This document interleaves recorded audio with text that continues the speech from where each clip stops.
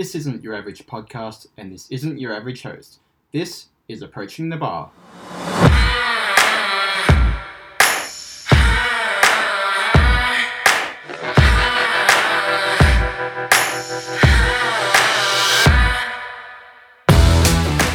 Welcome to Approaching the Bar.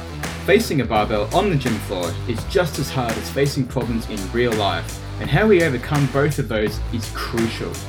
This is the podcast where we delve into health, fitness, personal development, and business to uncover the principles for you to live to your potential across all areas of your life. I'm Josh, your host. Now let's get into today's episode.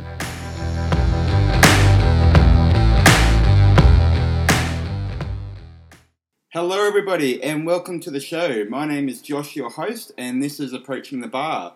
As we said in the intro, this show is mainly going to be centered on some health and fitness information, some personal development work, as well as delving into some business concepts and topics on how we can best improve our lives. My background is as a senior psychiatric nurse here in Australia and currently doing strength coaching based in a functional training gym. So for those of us who go to the gym regularly, we would all know that how you approach a barbell or how you approach lifting a heavy weight or doing any form of exercise is very much a mental game as well as a physical game. So how we approach that bar is crucial in how we will be successful or whether we will fail. It's all about the mentality and it's all about the conditioning of the mind so that we can overcome that obstacle. And that translates to everyday life. When we get into difficulty, when we face problems, how we approach those problems and what space we're approaching them is very much dependent on whether we will overcome them or whether we will be crushed. When we come to those obstacles and challenges, it's very easy for us as people to go back into our comfort zone or back into routines and problems and habits that we used to do previously, and therefore we never grow from that. People talk a lot about mindset and mindset this and mindset that and the importance of mindset, and every person's a mindset coach now and all this sort of thing. But what people don't understand is that you can't set your mind. What you can do is you can learn to condition yourself so that when you are approaching something difficult, your mind comes from a space of I can do this or how will I do this rather than I can't do this. That's how every time on a gym floor you face something difficult, that same mentality of facing your everyday problems in real life translates over, and you learn that no matter what it is you're going to face, you're going to overcome it. So that's the philosophy of this podcast. I just wanted to get this out there to you guys and let you know exactly what we're about. This isn't going to be a fluffy, padded sort of motivation Monday, flashback Friday sort of stuff. We're going to very much get into the crux and details of different things and different topics on how best we can improve ourselves. So the format of this podcast, we're going to be doing some solo work by myself. So I'm going to be presenting topics and different opinion pieces and different research pieces to you guys. We're going to be doing book reviews so I can deliver the best value and the best content material to you guys. We're also going to be doing some interviews with guests, people who are doing extremely well in both the business world, the health and fitness industries, as well as some personal development and wellness stuff as well. We've got some really awesome people who are lined up over the next couple of months, so I'm really looking forward to interviewing them, delving into their minds, and providing you guys some one-on-one time with them through the interviews. I'm also going to be doing different segments called 5-minute thoughts, and these are things that are really designed to trigger you thinking about how you might be able to apply different things in your own life. These thoughts will be based off things that I've read and experienced in my own work. So I really want to be able to bring these sort of brief podcast episodes to you guys so that you can listen to them and take something on board then and there, and hopefully implement some action steps from those podcasts as well. I just want to briefly share with you guys also my own journey, and this it all started essentially in 2015. So I was working for a hospital, and I got up in the morning and I went to go to the bathroom, jumped on the scales, and then it it hit me.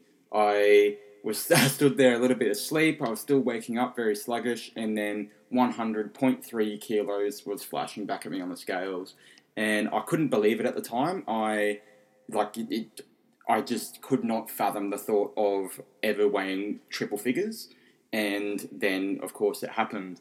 So I described it to people as the 100 Club. If you weighed 100 kilos, you were part of the 100 Club. I felt ashamed. I felt horrendous. I felt embarrassed. I was depressed. I was ready to give up before I even started, really. It was such a destructive mental space to be in when you feel so disgusted by what you see back in the mirror and how that starts to affect your everyday life. I saw no muscles, I saw no definition, I had no chiseled pecs, I had a gut, I had man boobs, I had all this sort of stuff, and I could feel my belt, and this was one of the biggest things, I could feel my belt digging into my stomach every day. I didn't feel like man, I didn't feel very masculine, and to be brutally honest, I just felt like a fat loser, and I was, I was done. So I resolved that then and there I was going to start exercising, I was going to make the number on those scales get smaller and smaller. And this was really the seed of something that changed my life quite dramatically. So I went to work that day, I came home, and I decided to go for a run. And I decided I would run a couple of kilometres and I'd see how I go.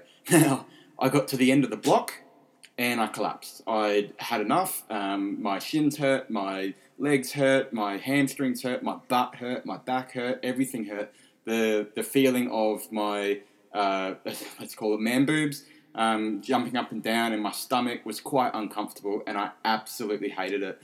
I collapsed in agony, I felt pain everywhere, you name it, I was sore, and what completed this sad, sad picture was the fact that a dog started barking at me in the house that I had collapsed in front of. It started to rain a little bit. It was quite an overcast day here in Australia, or here in Brisbane, and I cried. I had a sob, and I walked home, and I was still crying. But at the time, I cried for what I thought was the person that I'd become, but also because I knew that this was going to be a lot harder than I thought it was going to be. To go through a personal transformation of any kind is incredibly difficult, and that's where I talk about the concept of approaching a bar. So whether it be a barbell on the gym floor, as I said before, or approaching a difficult situation or a difficult circumstance that you might have to overcome, it's how you approach that and address that is going to be crucial as to whether you get through it or not. So I knew there was not going to be any silver bullet, but I knew in that moment, going through hell as I set a goal to run a full marathon, and I wanted to do it in under 5 hours. I went home, Google searched some marathons that were going on in the area, and I picked Gold Coast Marathon as my first one. So I trained my ass off, day after day, week after week, month after month, never quitting, never giving up, knowing exactly what I wanted and how I was going to get it. It helped a lot. So I started running a block, and then I walked a block, then ran 2 blocks, then walked another block, then ran 3 blocks, and then walked another block, and so on, until the day came when I ran my first kilometre. And then I ran my first 5, and then my first 10, then my first 20, and before I knew it, on the day, 4 months later, I'd run the Gold Coast Marathon in 4 hours, 54 minutes, and I was 30 kilos lighter. I'd done it. I was absolutely ecstatic. I went out and just basically worked and worked and worked. Along with my training as a psychiatric nurse specialising in mental health, I went out and sought more education about health, fitness, nutrition, exercise patterns, the biomechanics of how the body works, everything to do with well-being, you name it, I basically read it and then digested bits and pieces that I thought was actually good, was actually credible. So, went through all that. Fast forward 2 years later, and some pretty big personal life circumstances, and Fission Performance was born. So Fission Performance is a strength and conditioning business that I found myself.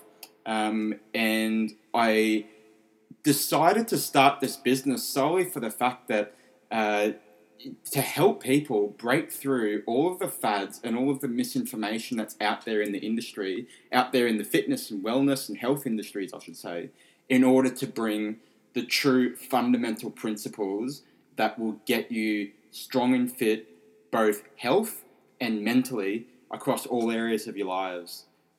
The industry, I found, was too heavily reliant on getting people to come in and spend money on gym memberships, PT training sessions, all this sort of stuff, without providing any lasting results. You may get results, but just because you've lost weight doesn't mean you've transformed yourself. That just means you've lost weight.